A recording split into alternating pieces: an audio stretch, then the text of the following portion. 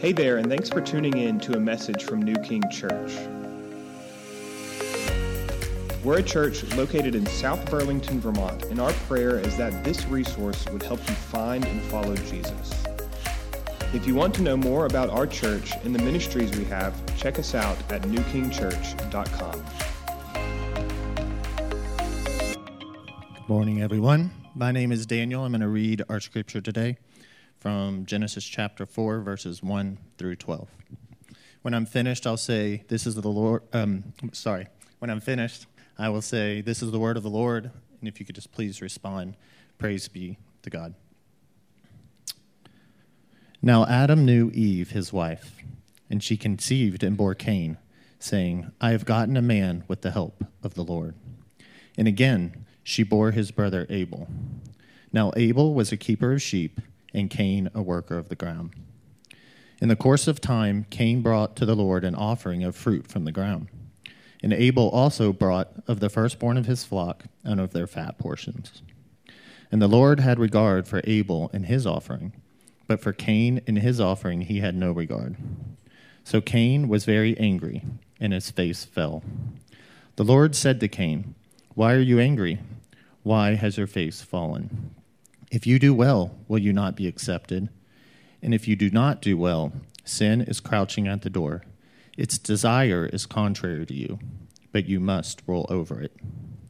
Cain spoke to Abel his brother, and when they were in the field, Cain rose up against his brother Abel and killed him.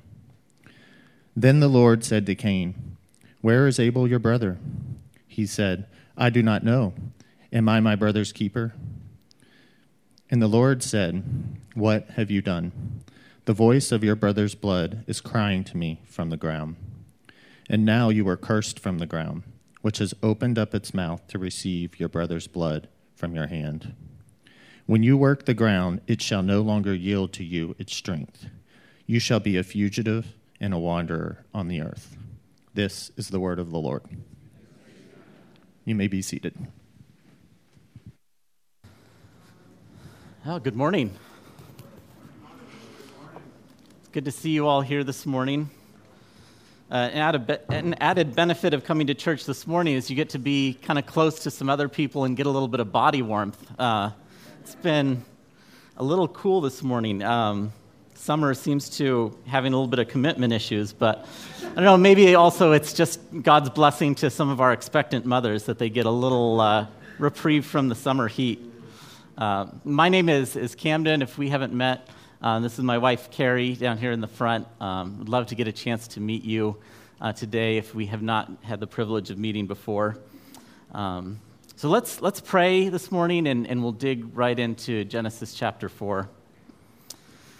Lord, we thank you so much for your word, that you've given to us, that we can study, we can hear from you through this word that you've given us. And as this is a story that most of us are familiar with, Lord, but I pray that you would help us to see it with new eyes today, Lord. We know that your word is alive and powerful, and I pray that you would use it in a fresh way this morning to point us to you, to show us warnings from this passage that we can use in our life, Lord. And we ask all of this in Jesus' name.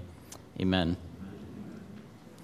So I grew up going to church, and I heard this story for the first time at a very young age in Sunday school many, many years ago.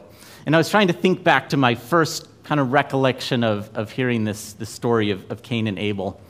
And from the very first time I could think of hearing this story, whether the Sunday school teacher meant for it to come out this way or not, my takeaway from the story was that God wanted someone to bring him a lamb as an offering, and Abel brought a lamb, and God was happy with that, and Cain did not, and so because of that, Cain was rejected. And we're going to see that there is definitely significance to the type of offering that Abel brought.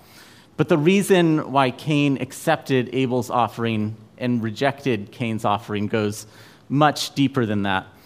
So before we dive into some of the lessons that I want to look at from this chapter, just want to do a little bit of introduction and looking at this idea of this offering that they were bringing to God. And Ben started to touch on this a little bit last week during talking about the fall, right, where God took a lamb and killed that lamb and made from it skins to cover Adam and Eve. When they had sinned and they realized that they were exposed, they had tried to sew together some leaves for themselves, but God specifically made them covering of animal skins. And it started this picture that we see throughout the rest of the Bible of the wages of sin being death. And God's plan for substitutionary atonement, for the death of something else, someone else, to cover our sins.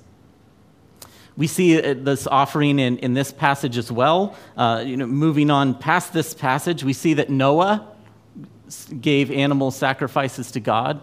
Even before the law was given and all of the details that really showed how God wanted his people to do this on a regular basis as a reminder that their sin needed to be atoned for. We move on, we see that a lamb was killed for the Passover, and the blood was put on the doors. See later on that God gave Moses a detailed set of instructions for a temple where this would take place, and to really gave a more full picture of what these sacrifices were going to look like and what they would point to, this truth that we need something to cover our sins. A little bit later on in the Bible, we see Jesus comes onto the scene. And this sort of promise that a Messiah was coming is being fulfilled. And when John the Baptist, whose ministry started before Jesus to make the way for him, when he sees Jesus, he says, "Behold the Lamb of God, which takes away the sins of the world." This was a public declaration that all of this picture of animal sacrifices is all going to be fulfilled and finished, completed in the work of Jesus Christ as the body that God had prepared, what he was looking for all along.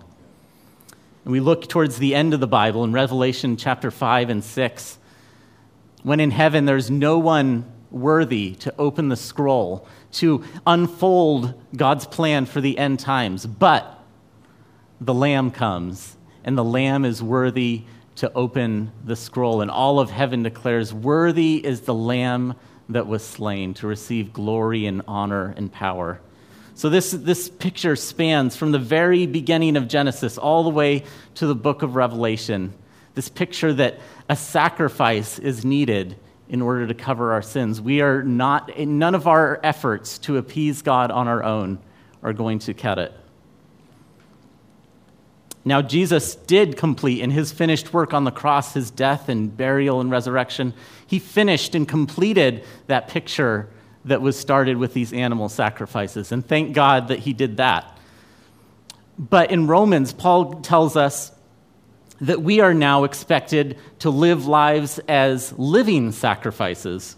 It says in Romans chapter 12 and verse 1, "I appeal to you, therefore, brothers, by the mercies of God, to present your bodies as a living sacrifice, holy and acceptable to God, which is your spiritual worship."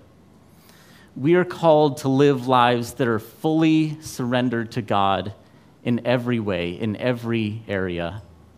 And as we come to this passage this morning and looking, the very first two sons that were born into this world, one of them was living a life of faith that was surrendered to God, and one of them was not. And the same issues and struggles that they dealt with are the very same ones that we face today. I mean, it can look like, as we think about these animal sacrifices that were given, it can look like a little different, right, than what we do. When we come to God in faith, we confess with our mouth the Lord Jesus. We believe in our heart that God raised him from the dead, and that is how we receive God's gift of salvation. Very different than from the physical act of sacrificing a lamb. But we see the physical act of giving a sacrifice, it was not all that was needed. Just like we could say empty words to God, you could come with a sacrifice that would not be accepted by God. It wasn't the physical act alone that was necessary. It has always been by faith. And we see that in Hebrews chapter 11, verses 1 through 4. It says, "Now faith is the assurance of things hoped for, the conviction of things not seen. For by it, people of old received their commendation." So people before Jesus came and died on the cross, people still were receiving their commendation to God through faith. It says, "By faith, Abel offered to God a more acceptable sacrifice than Cain, through which he was commended as righteous, God commending him by accepting his gifts. And through his faith, though he died, he still speaks." Abel, one of the very first humans to ever live, his legacy of faith is still speaking to us to this day.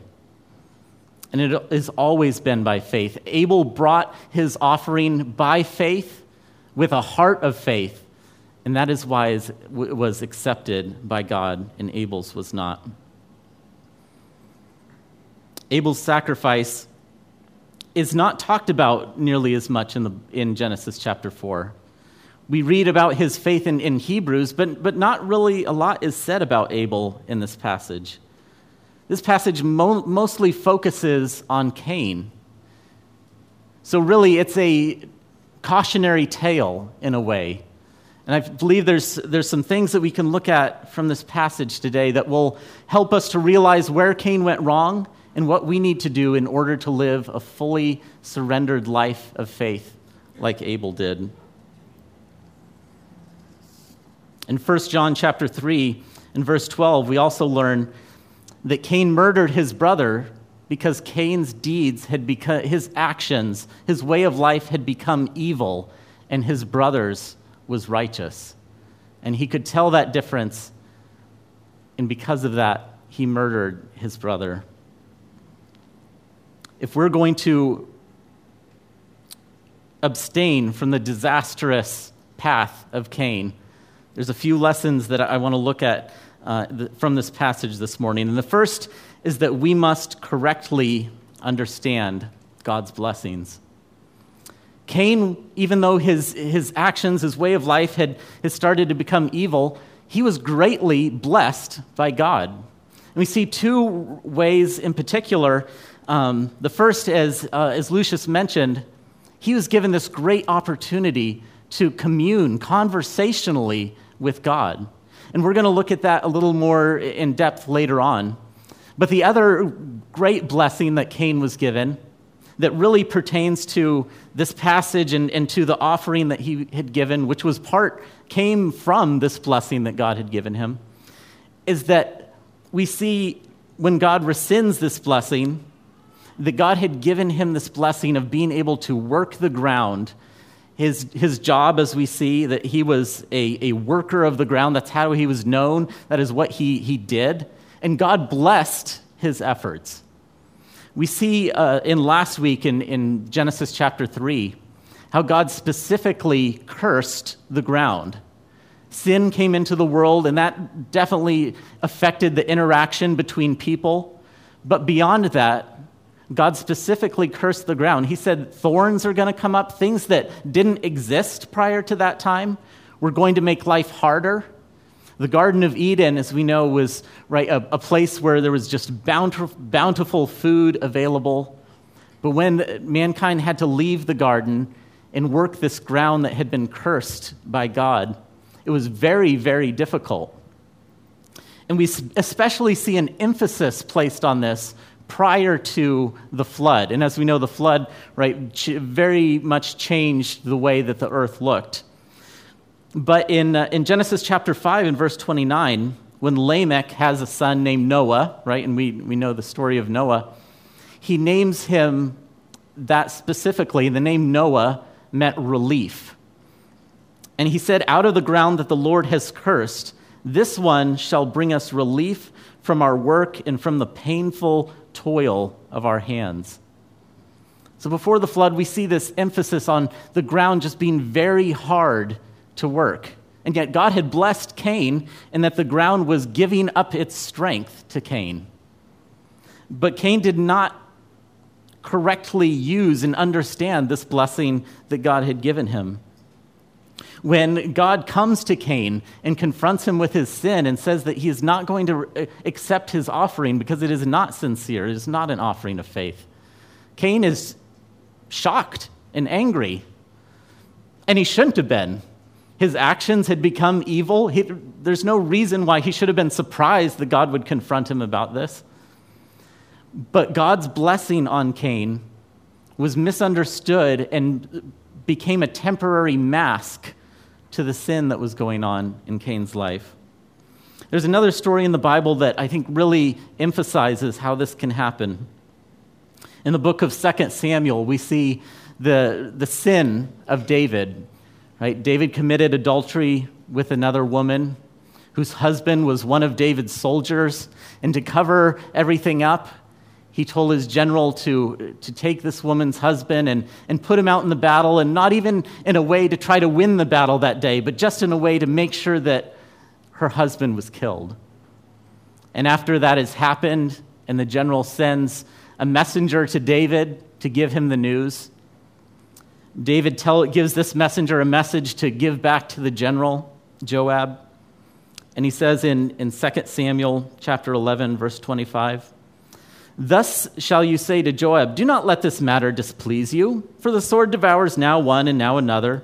Strengthen your attack against the city and overthrow it, and encourage him." Reading between the lines, what is David saying there? Don't worry about this. This situation kind of got out of control. But you know what?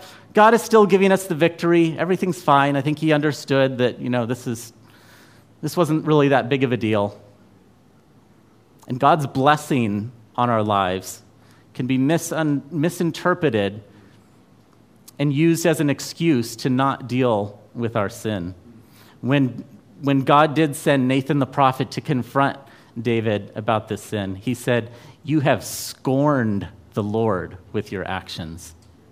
But David didn't feel it, as he was just relying on the victories that God was giving him to kind of gloss over the sin in his life. We see this in our society today. People get away with saying and doing all sorts of things as long as revenues are coming in, as long as their team is winning. And this can creep into the church as well. Attendance is up, the giving is up, all the metrics are doing well, so we can kind of gloss over that maybe something is going on under the surface that is just rotten to the core. And for a little while, maybe that will work, but in the end, just like Cain, we're going to have to confront this sin and not use God's blessings to gloss it over. We see a very great, correct picture of understanding God's blessings in the book of Job. Job was greatly, greatly blessed by God. And part of that was because of his obedience and his life of honoring God. God has given us many, many promises in the Bible that if we obey him, he will bless us because of it. We know that we are not blessed by God because we are good and because we are so impressive to God. We receive God's blessings because he is good, because he loves through Christ to lavish his undeserved blessings on us. And Job received many, many of these blessings. And Satan came to God and said, Job is just propped up by all these blessings. If you take those away, you'll see he's not really surrendered to you. And God allowed all of those physical blessings to be stripped away from Job. But Job correctly understood God's blessings. And even when all of those things were removed, he said, "The Lord gave and the Lord takes away. Blessed be the name of the Lord." That is a correct understanding of the way that God blesses us and the way that he wants to use those things in our life. It can kind of look at a cursory reading of Job like God is just playing out a bet with the devil at Job's expense.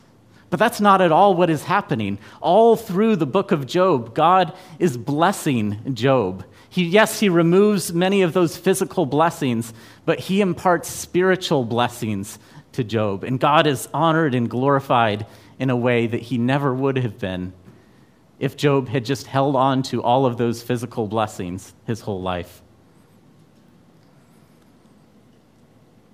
Gordon MacDonald once said, "Those under pressure seek God because there is nothing else. And those smothered in blessings tend to drift with the current. And that is why I question the term blessing sometimes. Surely something is not a blessing if it seduces us away from inward spiritual cultivation." Every good gift comes from above and is a blessing to us. But what we do with that and how we understand correctly God's blessings is vital. Perhaps no one in history was blessed with physical blessings more than Solomon. And yet we see through the enjoyment of those blessings, his heart turned away from God. Cain misunderstood and misused God's blessings. And then he failed to see that God's correction is also a blessing to us. And he responded to it in anger. So we must correctly see God's blessings, but we must also practice continual repentance. One of the great blessings that God has given us is that through his correction, he is fashioning us more and more into the likeness of his Son. But in order to correctly respond to that correction, we're going to have to practice continual repentance. When we look at this story of Cain, perhaps nothing is missing more than this story than a heart of repentance. When we look in verse number 4, let's look at verse number 5. It says, "But for Cain and his offering, God had no regard. So Cain was very angry, and his face fell. The Lord said to Cain, 'Why are you angry? Why is your face fallen? If you do well, will you not be accepted? And if you do not do well, sin is crouching at the door. Its desire is contrary to you, but you must rule over it.'" And this is the point where Cain, who had missed so many opportunities for repentance, this is the point where he must repent in order to avoid the catastrophic actions that follow. But he was not someone who lived a life of repentance. And when he needed to the most, he missed that opportunity as well. God graciously confronts Cain with his sin. But instead of repenting, Cain clings to his pride, which turns into bitterness and eventually murder of his brother. God describes sin here as having a presence and a will. It is something that is crouching by the door, ready to pounce on him, something that must be dealt with, something that cannot just be left there. A couple summers ago, my sister Carrie came to visit us right around this time of year. And I think it was the first summer that we had lived in the house that we live in now. And one night, it was right after she had come, I was letting the dog out and flipped on the porch light, stepped right outside, and right next to the door was the biggest wolf spider I've ever seen. If you don't know what one of those are, you can Google it today. But just be ready, right? It's not a pretty picture. And she was very fascinated by it, and she caught it and took it a couple towns over and let it go, which is not really what I would have done. But then this spring, I stepped out the door, the same situation, and right in the exact same spot was another wolf spider. And thankfully, I didn't have a heart attack either time, and I'm still here today.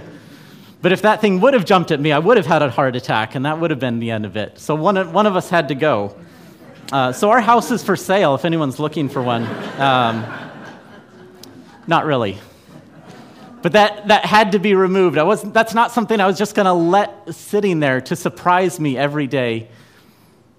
And it also made me think, even sins that we think that we've dealt with before, maybe years before, can come back again in the same way. When we least expect it, be ready to pounce again. What can we do? How do we rule over sin? It's not a matter of willpower. That's never going to work. It is a matter of living a life of repentance. In his 95 Theses, Martin Luther, in his very first one, made this statement. When our Lord and Master Jesus Christ said, "Repent," he willed the entire life of believers to be one of repentance. Sometimes I think about repentance as something that maybe I practice every couple months, maybe after a bad week where I didn't have a really good time with God and things came up and I was frustrated and eventually realized, oh, you know what, I need to get back and I need to repent of this thing that I'm dealing with. But really, this should be an ongoing posture of our heart. We see in Psalm 139, verse 23, we see this prayer, "Search me, O God, and know my heart. Try me and know my thoughts, and see if there is any grievous way in me. Lead me in the way everlasting." This should be a continual presence. As God works in our life and shows us things that we need to work on, it's almost a spiritual discipline, this act of having a heart of repentance, a heart that is soft to God's leading and his conviction in our life. Cain did not practice this, and when he needed to, he didn't have the wherewithal. The Bible also talks about this with Esau, how he sought to repent when it was too late. But he was not a man given to repentance, and he could not, though he sought it, he could not find any place in his heart to repent. On one side of the ditch on one side of the road of repentance is living in just continual thought of our sinfulness in a way that Satan can use to just paralyze us and make us feel like we will never measure up and we can never do anything for God. But the ditch on the other side of the road is not understanding the gift of repentance that God has given as a way to deal with our sins, and thus having to excuse our sins and cover them up instead of dealing with them. In 1 John chapter 1, verse 8 and 9, it says, "If we say we have no sin, we deceive ourselves, and the truth is not in us. But if we confess our sin, he is faithful and just to forgive us of our sins and to cleanse us from all unrighteousness." When we fully understand repentance, we can freely admit that we are the chiefest of all sinners. But then we can also joyfully proclaim that our good, merciful, gracious God cleanses us from all of those sins. Because Cain did not practice repentance, it was not there for him to exercise when he needed it the most.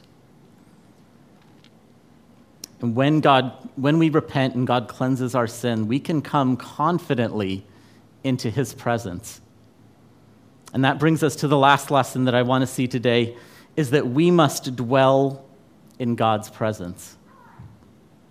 As we saw last week, Adam and Eve, before their sin, had this very special relationship with God where they were able to walk and talk with God openly every day. And after they sinned and they were removed from the garden, we don't see any other description of how they interacted with God after that. But we see in this passage how Cain interacts with God and how Cain is still living, not in the garden, but still living in close proximity to this presence of God that was almost a remnant of this relationship that God had with Adam and Eve. And he's still able to freely communicate with God. And after this time, we see that this really becomes kind of spotty. God speaks directly to Noah, but it sounds more one-sided from that story. God tells and gives Noah instructions of what to do. Now, God speaks to Abraham often in the same way, through a command for Abraham to do something. And then in various times, more conversationally. God speaks conversationally with Moses and Joshua at times. But we really start to see this taper off after that. And Cain was one of the people that we know was given this blessing of being able to directly interact with God, to live in God's presence and commune with him. But he misuses it. He talks flippantly to God. He does not understand this gift that he's been given until it's too late and he's sent away from God's presence. We see in verse 11, when God gives this proclamation to Cain because of his sin. And now you are cursed from the ground, which has opened its mouth to receive your brother's blood from your hand. When you work the ground, it shall no longer yield to you its strength. You shall be a fugitive and a wanderer on the earth. And Cain said to the Lord, my punishment is greater than I can bear. Behold, you have driven me today away from the ground, and from your face I shall be hidden.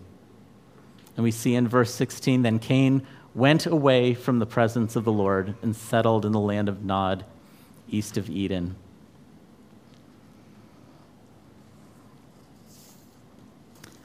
I think my greatest propensity towards sin is really to use it as a sort of pain medicine to enable a life and a lifestyle that neglects to spend the correct amount of time in God's presence, dwelling in the presence of God. When I am hurting or confused about something, it's so easy to run to grab a cortisone shot of sin, to lash out in anger, to have a bad attitude, to try to fix things in my own will instead of submitting to God's will, instead of coming into the presence of the great physician. When David was confronted with the sin that I mentioned earlier, he wrote Psalm 51. In verse 10, he says, create in me a clean heart, O God, and renew a right spirit within me. Cast me not away from your presence. Restore to me the joy of your salvation. Our joy in God's presence are inextricably connected. We see this in Psalm 16 in verse 11. He says, you make known to me the path of life. In your presence there is fullness of joy. At your right hand are pleasures forevermore. A life that is fully surrendered to God is one that is marked by peace and joy. Are we experiencing fullness of joy? Are we experiencing all of the joy that God wants us to? This last week, did I experience all of the joy that God had available to me? If we are going to experience that peace and that joy, we must dwell in God's presence. So what does that look like? How do we dwell in God's presence? That's a whole sermon to itself, but I'm just going to touch on two things quickly. The first is that we must behold him. And the entry point to this that often causes me to not take the time to behold him is just that. It's time. Dedicated time away from all the other distractions of life to really, truly behold him. In Isaiah chapter 6, Isaiah gets a vision of God in heaven. And he takes the time to soak in every detail of it and describe what he has seen and everything that he is feeling and seeing about God. I think my version often of Isaiah's vision would be that I see God high and lifted up, and then my cell phone goes off.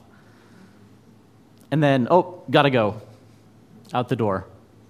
And all of the things that we miss because we don't take the time to behold him. When Isaiah does take the time to behold everything that he sees because of God, when God does say, who shall I send? Who will go for us? Isaiah says, put me in, coach. I'm ready to go. And I think oftentimes, the reason why we're not surrendered, why we're so hesitant to do the things God is calling us to do is because we haven't taken that time to really stop and behold him.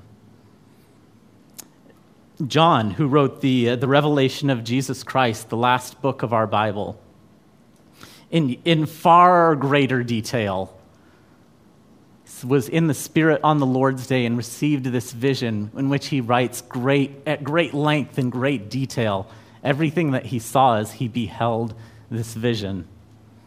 And is it any wonder that God gave this great vision to someone who lived on a deserted island and had the time in order to write down this vision? I often think about John and how he was exiled to this island as a form of punishment. It makes me wonder if he was an introvert. As a mega introvert, if the punishment that I received was that I was going to be sent away to an island in exile, I would think, oh no, that's terrible. Anything but that, really. But in that, John was given the time to receive this great vision from God, to behold him.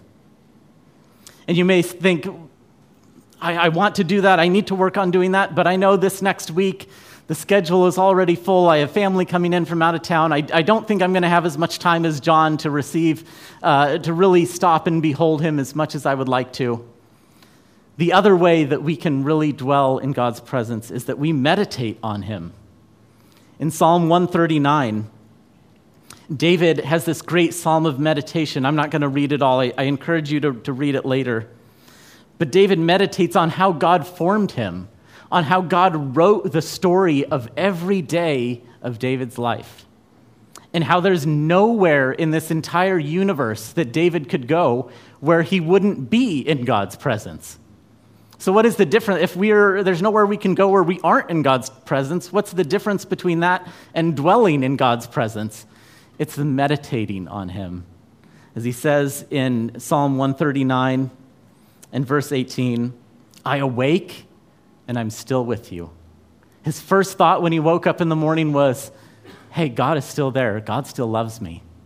And his meditation all throughout the day continued in that way. In Psalm 119:97 says, oh, how I love your law. It is my meditation all the day. What is it that comes up in our day that takes our meditation away from God? And on the other side, what is the things that we can put into our day that causes our meditation, our thoughts, our focus to return to God? One of the ways that we can do that is just by acknowledging and understanding the blessings that God gives us throughout the day. And when we stop and we have a heart of gratitude and we thank him for those, it returns our focus and our mind once again on him. And that brings us full circle to understanding God's blessings. In order to live a surrendered life, we must correctly interpret God's blessings. Cain did not understand and correctly use God's blessings, and he used it to gloss over sin in his life that he needed to deal with. We must continually practice repentance. When God does graciously come to us and show us things in our life that he wants us to work on, we must have that continual heart of repentance to align ourselves with God's working in our life. And lastly, we must dwell in his presence. This great gift that we have to come before God, to behold him, to commune with him, to meditate on him, is necessary for us, like Isaiah, to have that willing heart that is surrendered to him in all things. If we can implement these things in our life, I believe that, like Abel, we can have lives that are an enduring testament to God's goodness, instead of being an example like Cain of what happens when we fail to surrender our life to Christ. But let me pray for us that God will just use this to work in our hearts today. Lord, we come to you and we acknowledge our propensity to to follow the pitfalls that Cain fell into, Lord. I pray that you would use your word today, that your Spirit would work in our heart. For those that aren't saved, Lord, I pray that today you would give them conviction of sin and you would reveal yourself, open their eyes to you, your finished work on the cross, Lord, that they may accept it in faith. And for those of us that know you as Savior, Lord, I pray that you would work in us afresh and anew, that we would meditate, that we would dwell on you, that when you are working in our lives, that we would understand what you are doing, that we would respond correctly with a heart of repentance. Even now, Lord, the things that you are working on in our hearts, the things that you have brought to our mind this morning, Lord, I pray that you would help us to repent and to come back to you in the full joy of your salvation. And pray this in Jesus' name.